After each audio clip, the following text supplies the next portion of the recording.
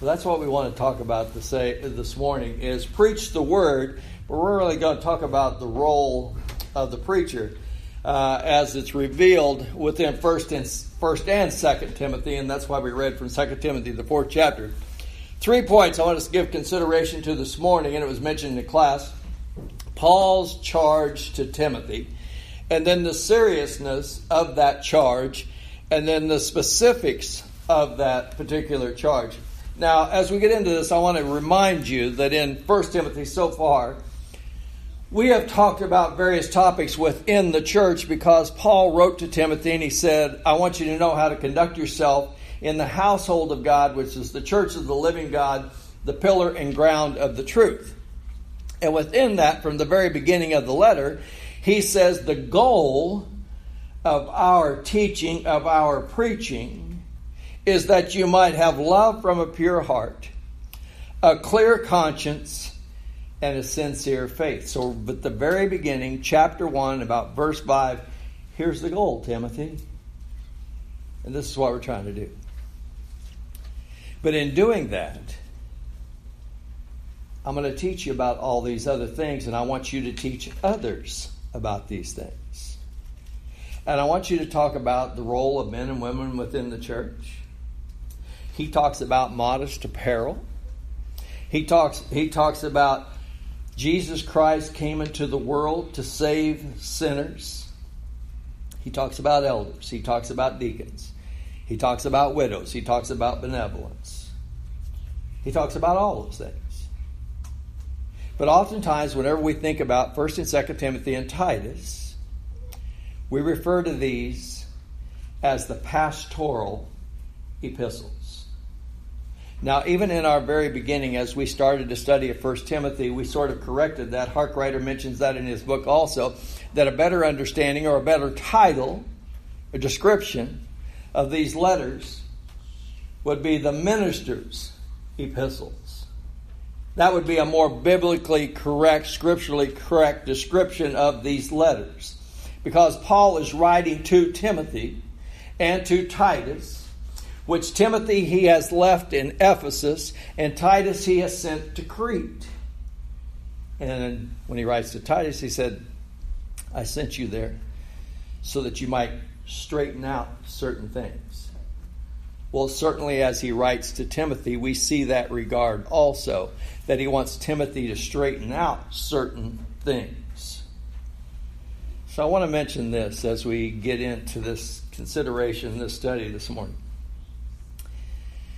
In 1 Timothy 4 and verse 6, Paul will tell Timothy, this is sort of to paraphrase, but he will say, if you teach these things, you will be a good minister of the gospel.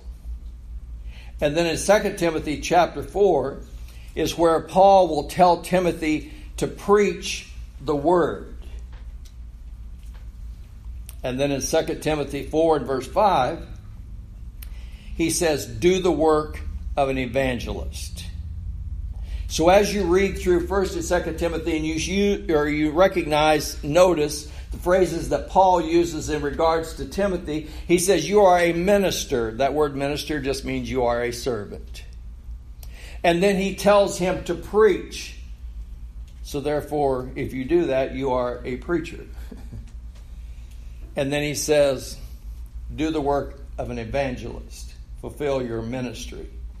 An evangelist is one who brings good news. Now, sometimes as you look at these letters and the instruction that he gives, you might not think that it's all good news. But when you understand the goal behind it, love from a pure heart, a clear conscience, and a sincere faith, Jesus Christ came into this world to save sinners. It is good news. All of it. Because that's the goal of it. And so, Timothy, you're a servant. Timothy, you are a preacher. Proclaim it. Timothy, you are an evangelist. Bring the good news. Bring all of it. And so we have to keep that in mind. So once again, Whoops, I don't want to move that yet. Once again, oftentimes I talk about the big picture of things, right? And so in order for us to kind of understand, even though we're still in 1 Timothy, in order for us to understand the role that Timothy is fulfilling while he is there in Ephesus, we give consideration to 1 and 2 Timothy and Titus as we give consideration to that role. So in 2 Timothy 4 and verses 1 and 2, and I'll just read this quickly again. It says, I charge you there before God and the Lord Jesus Christ. Listen to what he says. I charge you therefore before God and the Lord Jesus Christ, who will judge the living and the dead at his appearing and at his kingdom. Preach the word, be ready in season, out of season, convince, rebuke, exhort with all long-suffering and teaching. And as I mentioned earlier from 1 Timothy chapter 1, the reason why Paul had sent Timothy to Ephesus, because there were those who were teaching things that were contrary to sound faith. And their influence was coming into this area. So Timothy, I want you to go there. I want you to teach these things, and this will help to overcome the influence that these teachers are having. Same chapter 1 and verse 18. Paul will tell Timothy, if you do this, you will wage the good warfare. What's that sound like? There's a battle going on, isn't it? I want you to engage the battle. Chapter 5 and verse 21.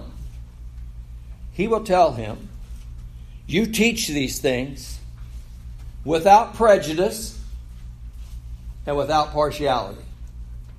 Now stop and think about that. Timothy.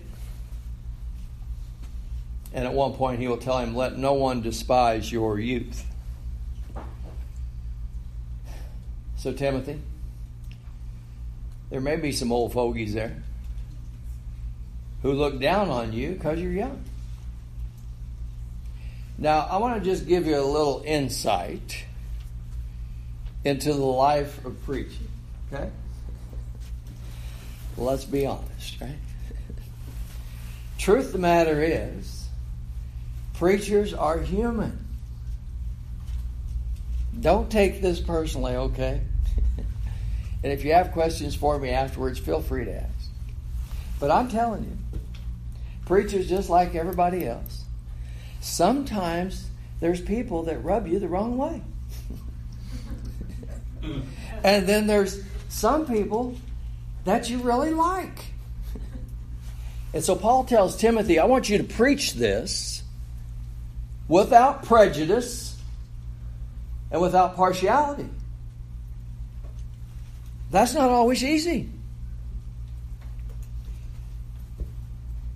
There may be some, you might have a tendency to not want to tell them what they really need to be told in order to save their soul. I heard a preacher one time, private discussion we were having, he said, you can actually become gospel hardened. I said, what? He goes, you get beat up enough, you become calloused. Oh, I see. But on the other hand, what if there's somebody you really care about, somebody you really love? Maybe this is a relative. And they need to know the truth. Could it be possible that as a human being, handling God's word, that you might be tempted to twist it just a little bit to fit their situation? Just saying. Preachers are human. And Paul says, I want you to preach it without prejudice and without partiality. In chapter 6, in verse 20, Paul will tell Timothy, O Timothy, guard what has been committed to your trust. Timothy, you guard this because it's been committed to your trust. In 2 Timothy 4, verses 1 and 2, Paul will say, Timothy, I charge you before God and the Lord Jesus Christ, who will judge the living and the dead. Preach the word. Be instant in season and out of season. Convince, rebuke, and exhort. Do you think that got Timothy's attention? I think it probably did. So as we take a look at this, Paul's telling Timothy, you are a servant. You are a servant of God, but you're a servant of these people also. You're a minister. You're an evangelist. Bring the good news. You're a preacher. Proclaim it. In chapter 4 and verse 16, Paul will say, take heed to yourself and to the doctrine. Continue in them. For in doing this you will save both yourself and those who hear you. Now I want to point out something else. And this is the part that I was saying, isn't it interesting that preachers are the one who preach on preaching, right? So in 2 Timothy chapter 2 and verse 24, in 2 Timothy chapter 2, let me get in the right book. In verse 24, Paul will tell him, and a servant of the Lord must not quarrel, but be gentle to all, able to teach, patient, in humility, correcting those who are in opposition, if God perhaps will grant to them repentance so that they may know the truth. Timothy, don't quarrel.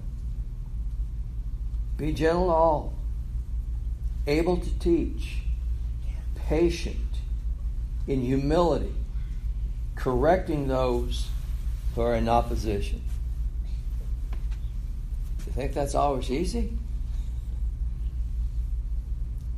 Have you known some preachers who lose their patience?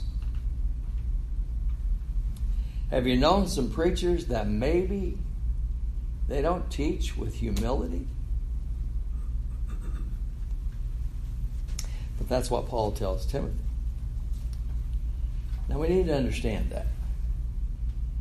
And we need to understand the charge that Paul has given Timothy in 2 Timothy 4 verses 1 and 2. I charge you therefore. But I want you to back up. See, because within our Bibles, we have these chapter breaks, right? And what those chapter breaks do sometimes is they break the chain of thought. And so oftentimes we quote 2 Timothy 4 verses 1 and 2 separate from 2 Timothy 3 verse 16 and 17. Now, are we familiar with 2 Timothy 3 verse 16 and 17? I think most of us are. For all Scripture is given by inspiration of God, and it's profitable for doctrine, for reproof, for correction, for instruction in righteousness, so that the man of God might be complete, thoroughly furnished unto all good works. I charge you, therefore, Timothy, before God and the Lord Jesus Christ, who will judge the living and the dead. Preach the word. You see what he just said? That's the context. Oftentimes we quote 2 Timothy 3 verse 16 and 17, and we say we are thoroughly equipped for every good work. And are we? Yeah, we are. But what's the context? Who's the man of God that is being talked to in that context? Paul's talking to Timothy. So what's he saying? Maybe we should answer that question by asking another question. How does the God-breathed Scriptures supply the God of man with everything that he needs? Let me say it like this. You know what this does for you as you seek to preach the gospel? This is what makes you competent, equipped for every good work. This is what makes you, O man of God, competent to live the life of a servant, of an evangelist, of a preacher. That's what makes you competent to reprove, rebuke, and exhort. Listen to chapter 4, verse 3 and 4 now. For the time will come when they will not endure sound doctrine, but according to their own desires, because they have itching ears, they will heap up for themselves teachers, and they will turn their ears away from the truth and be turned aside to fables. Time will come, Timothy, when they won't want to listen to you. We kind of studied that on Wednesday night with Samuel, right? And Samuel was kind of taking it personal, and God tells him, Samuel, they're not rejecting you, they're rejecting me. And so that's kind of essential, or the same as what Paul is telling Timothy here. Timothy, there's going to come a time they won't want to hear you. And they'll be looking for teachers that will satisfy them and what they want to hear. They'll have itching ears. But Timothy, you need to remember that you are a minister, you are an evangelist, you are a preacher. And even though they might not appreciate it, this is what I want you to do, is to endure hardship, afflictions.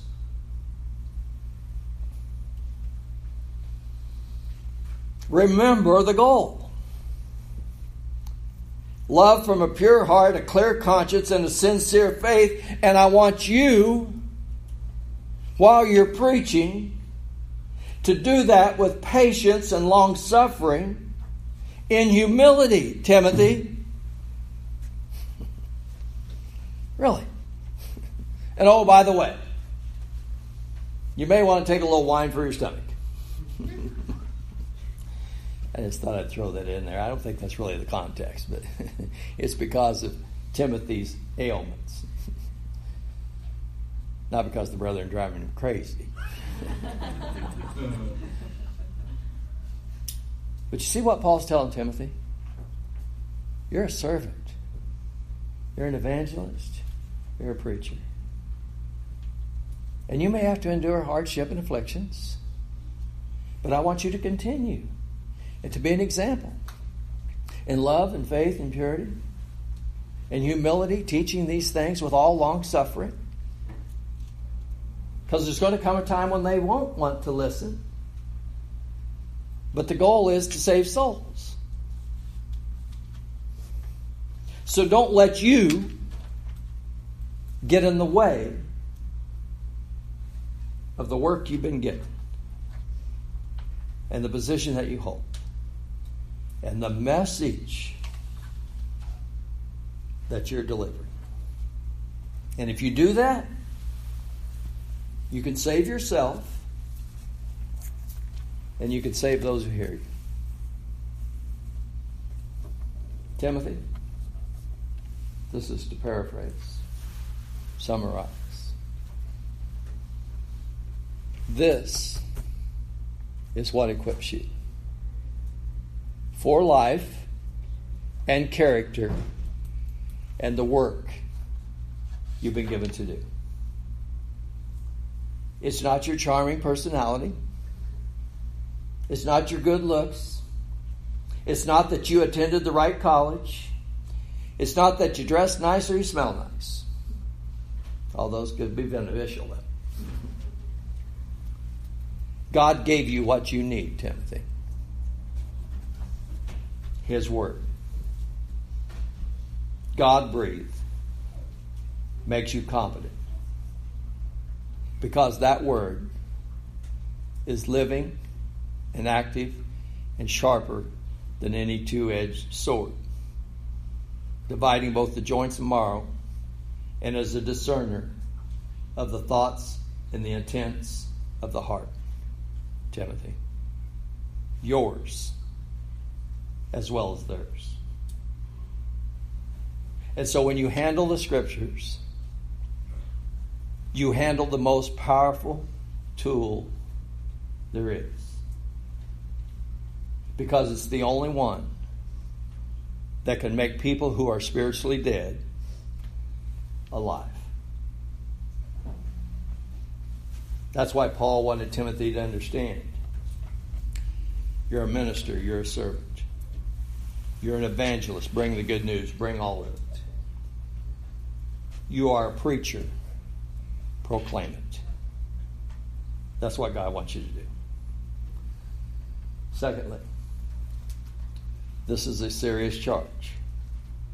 2 Timothy 4 and verse 1, I charge you there before God and Jesus Christ, who will judge the living and the dead.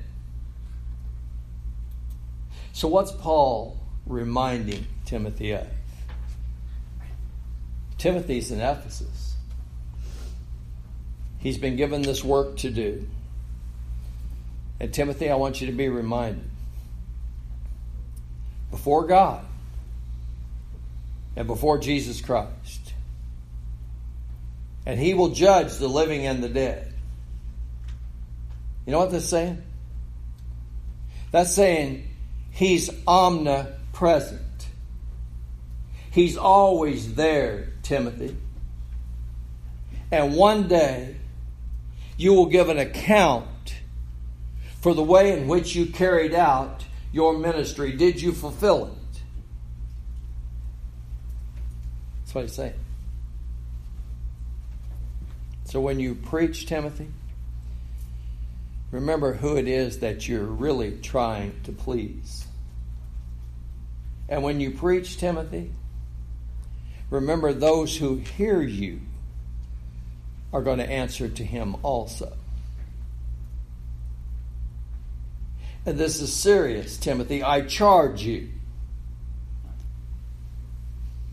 We have to be reminded also the context of this letter, 2 Timothy 4, verses 1 through 8. And that's the reason why I had us read down through verse 8 this morning.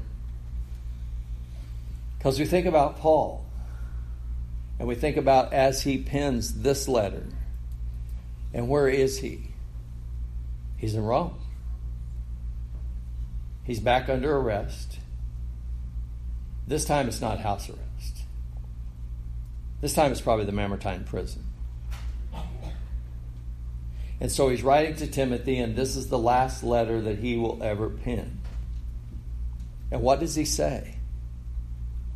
I'm already being poured out like a drink offering. Paul knows it will not be long before he will literally pass from this life, and he will stand in the presence of the one he has served. Timothy, I'm so close now I can see it. But I want to remind you of it. So in 2 Timothy 4, he would tell him to preach the word. And he tells him in that same context that there will come a time when they will look for teachers who will please them. And they won't want to listen to you. And it's similar to when God sent Isaiah to preach to Israel. And they said unto Isaiah, no longer prophesy to us, but rather prophesy unto us smooth words. Tell us what we want to hear.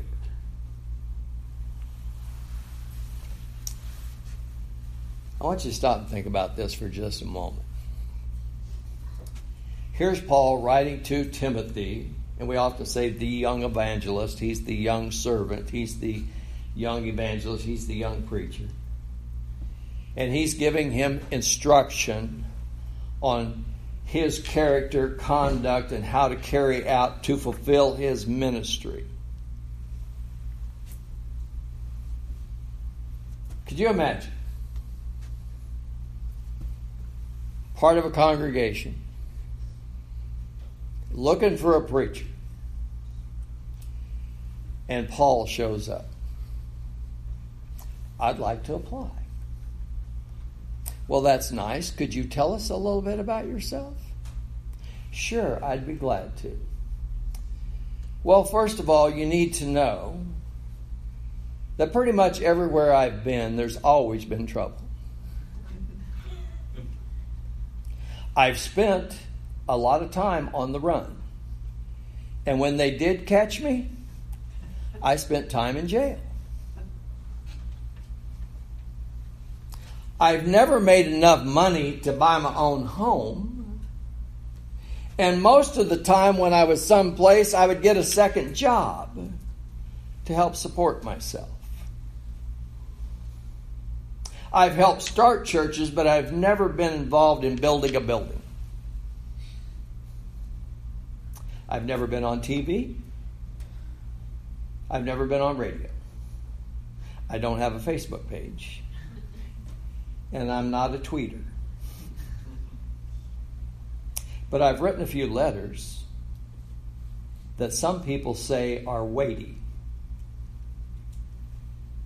But those same people also say, and it kind of hurts my feelings, that my appearance is not impressive. Same church told me that if I was coming, I needed to bring a letter of recommendation. Let me ask you, would you listen to a guy like that? Would you listen to Paul when he says, there's one Savior, there's one God, there's one faith, there's one baptism. And when he says that, what he means is that there's one practice. That's what he's pointing out. And so we all serve the same God. We all save the same Lord and Savior. We all practice the same things. Would you listen to him? Would you listen to him when he says that marriage is for life? And that marriage is between a man and a woman? Would you listen to him when he says in regards to race equality that we are all from one blood? Would you listen to him when he says that we should be law-abiding citizens, but that the first role of government is to protect its citizens? Would you listen to him when he says that one day we will all give an account?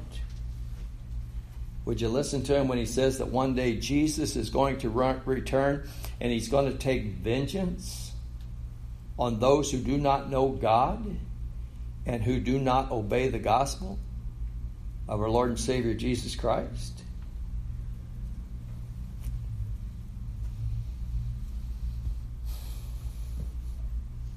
So Paul tells Timothy,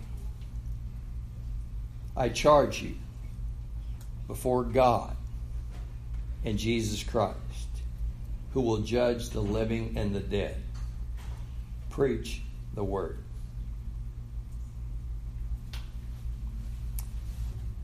Thirdly, the specifics now of this charge that he's given him. 2 Timothy 4 and verse 2, preach the word. Well, let me ask you, what does that mean? Well, we say, well, you got to preach this. Well, that's true. We got to preach this. Keriso. That's the word that is oftentimes, most often, used in the New Testament. when it's talking about preach, proclaim, to herald.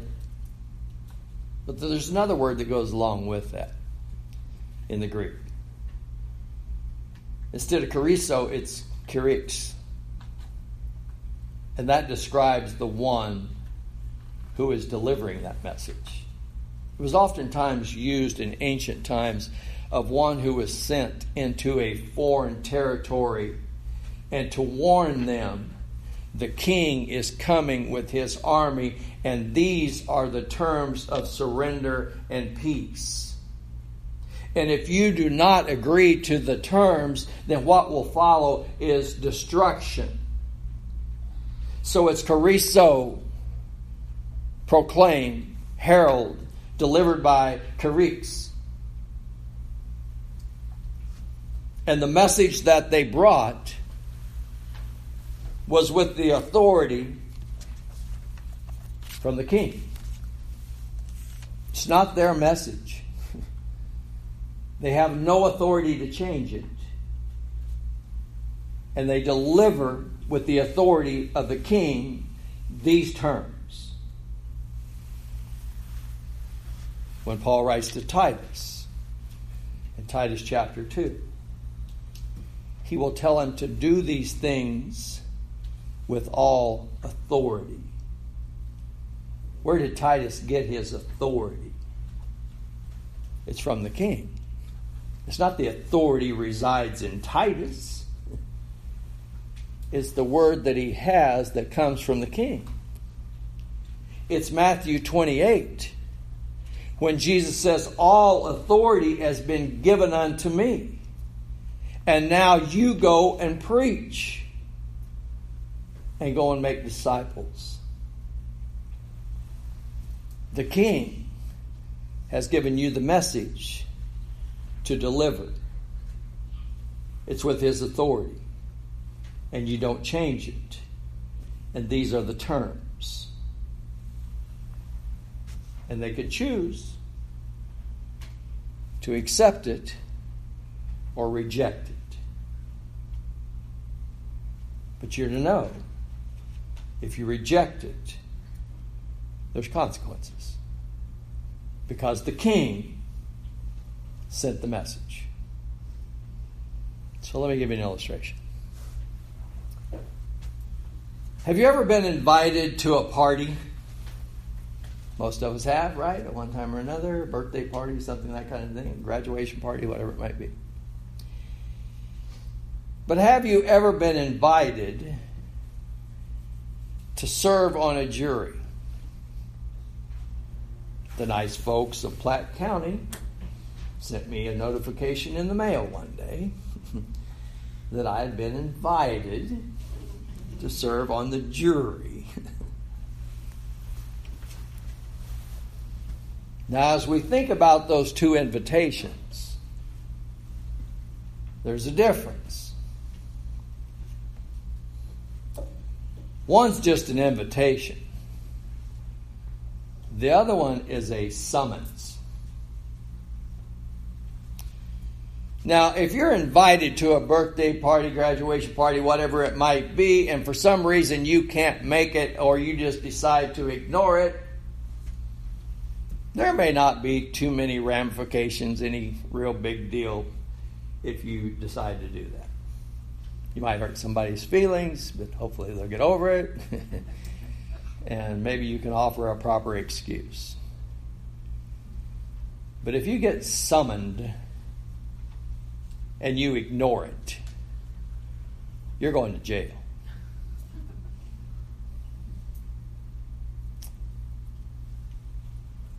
So the preachers are to preach the word.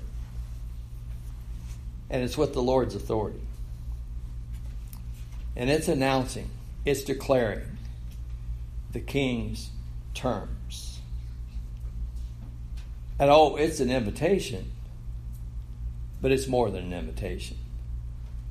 It's a summons.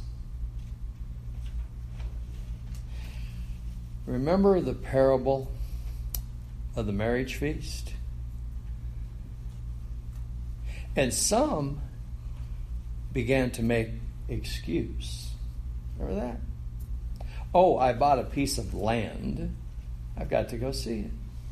Oh, I bought some oxen. I got to try them out. And then, at the marriage feast, there was one who came in and he didn't have the proper garments. And he was asked, how did you get in here? So you're invited. You're summoned. These are the terms. And it's a gracious invitation. But don't ignore the king. And when you come, you have to be dressed in the proper attire.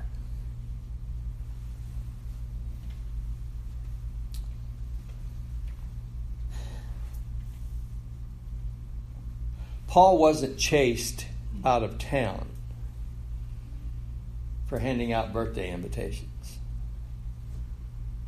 He wasn't chased out of town and beaten and stoned and left for dead and then later put to death because he was just doing daily devotionals.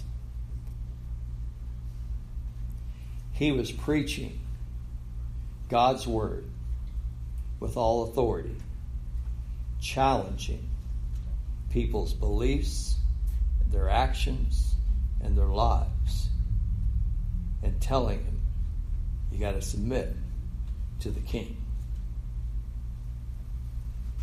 It's a summons.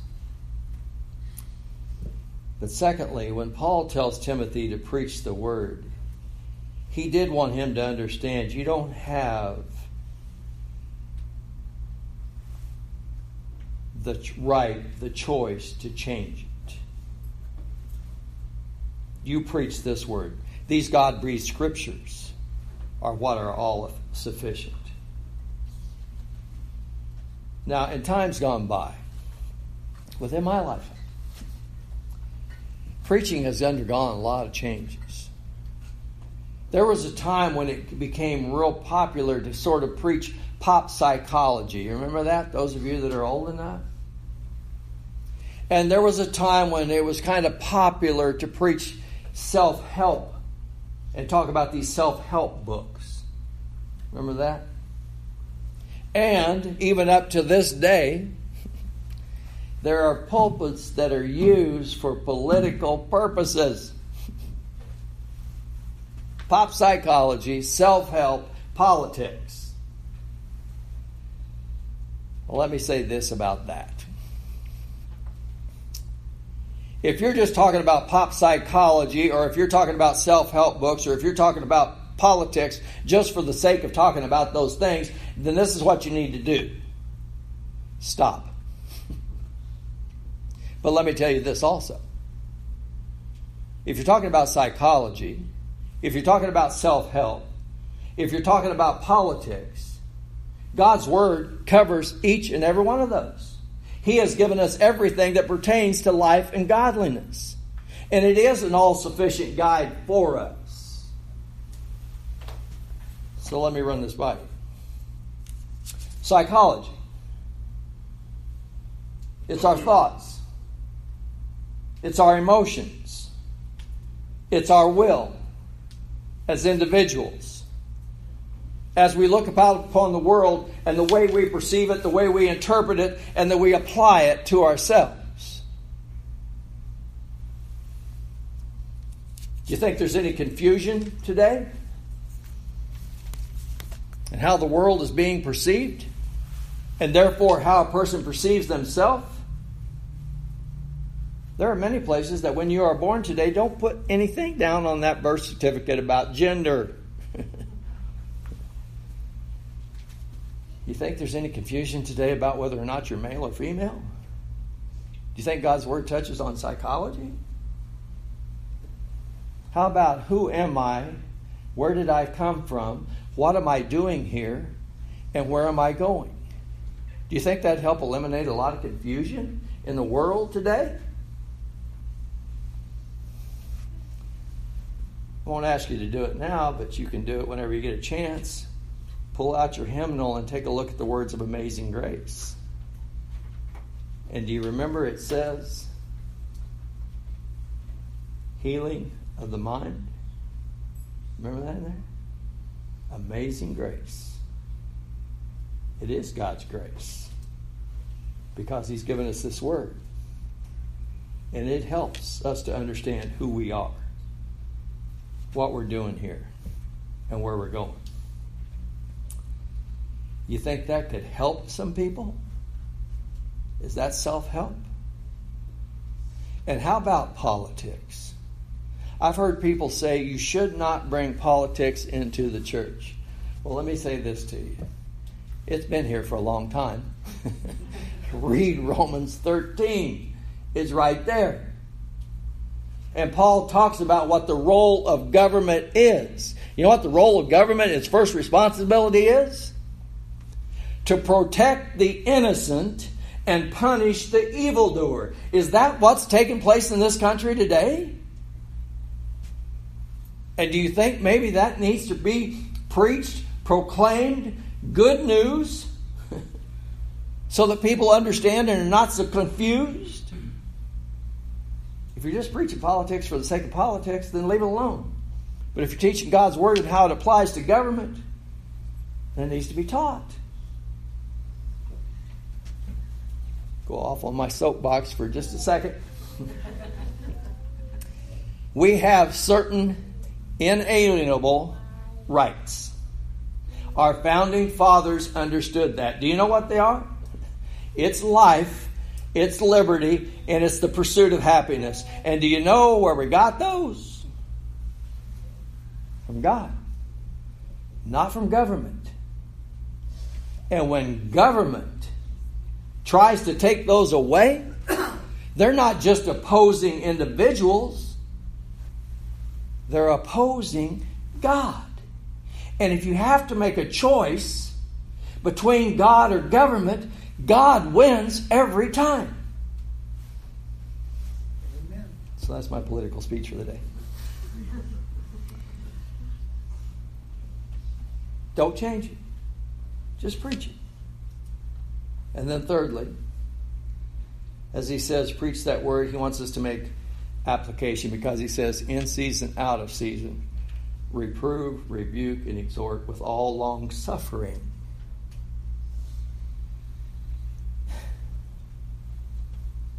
So Paul is saying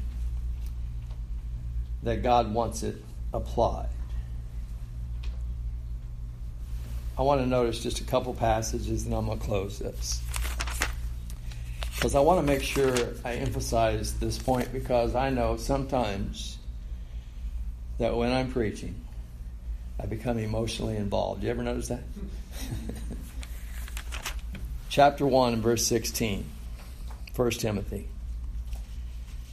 Paul says, however, for this reason I obtained mercy, that in me first Jesus Christ might show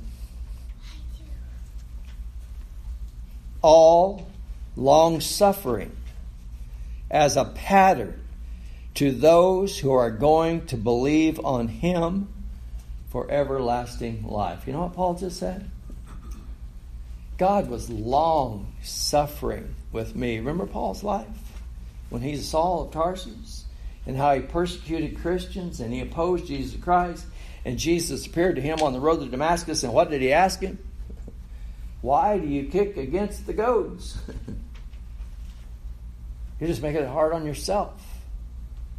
I'm trying to get you to go in a certain direction. I'm trying to get mankind to go in a certain direction, and you are opposed to it. And Paul says he was long suffering, but that was a pattern for those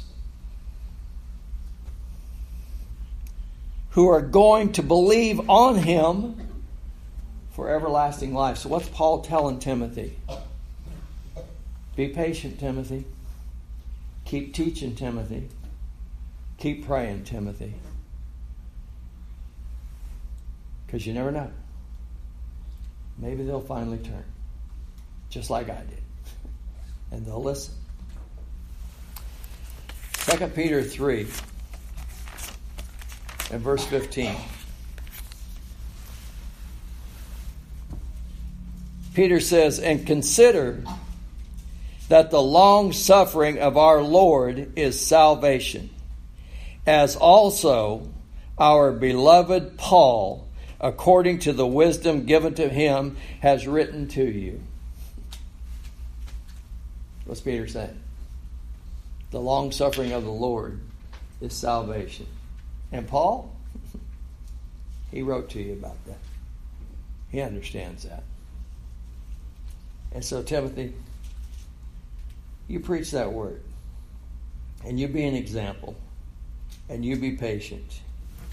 Because the time is going to come when they may not want to hear it. But I want you to keep preaching. Because that's your responsibility. As a servant. And as a preacher. As an evangelist bringing the good news.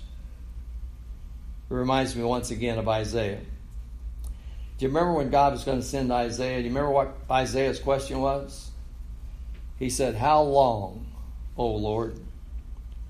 And he said, "Till cities are laid waste, until houses are without man, and the land is destroyed." And then in verse 13 he says, why? He says, because there'll be a seed. There'll be a remnant. There may be a lot that don't listen. But there'll be some who will. So Isaiah, you just keep proclaiming. And that's what Paul is telling Timothy. Last thought, 2 Timothy 4. Let me turn there and just read it. 2 Timothy 4 and verse 5. "But you be watchful in all things. Endure afflictions. Do the work of an evangelist. Fulfill your ministry." This is what I want you to do, Timothy. You may have to endure afflictions. I don't know if you've read it lately or not, but if you turn over to Hebrews, the 13th chapter, and about verse 23, the Hebrew writer talks about Timothy. And what's it say about him? It says he's just been set free. What's the implication? He hasn't been free. He's been locked up. See what I'm saying? Timothy? It happened to me. It may happen to you. But that's not the point. You keep preaching, Timothy. Last illustration. Promise I'll close. We have bodies. We have physical bodies. And within these bodies we have ears, we have eyes, we have nose, we have hands, we have feet. And those are all important. But they're not essential. You can live without your eyes, you can live without your ears, you can live without your nose, you can live without your hands, you can live without your feet. But you know what you can't live without? You can't live without your heart. Because it's not just essential, or just important. It's essential. You can't live without your heart. God's Word is at the heart of everything we believe and everything we do. So Paul tells Timothy, you preach that Word. I want to extend the invitation this morning to any and all that are here. If you've never rendered obedience unto the gospel of Jesus Christ, I'd encourage you to do that this very day. Jesus said, "He that believes and is baptized shall be saved." That's the King extending his invitation. If you're a child of God and you've not been living as you should, you need to come back to Him and make your life right. And now is the opportunity while together we stand and while we sing.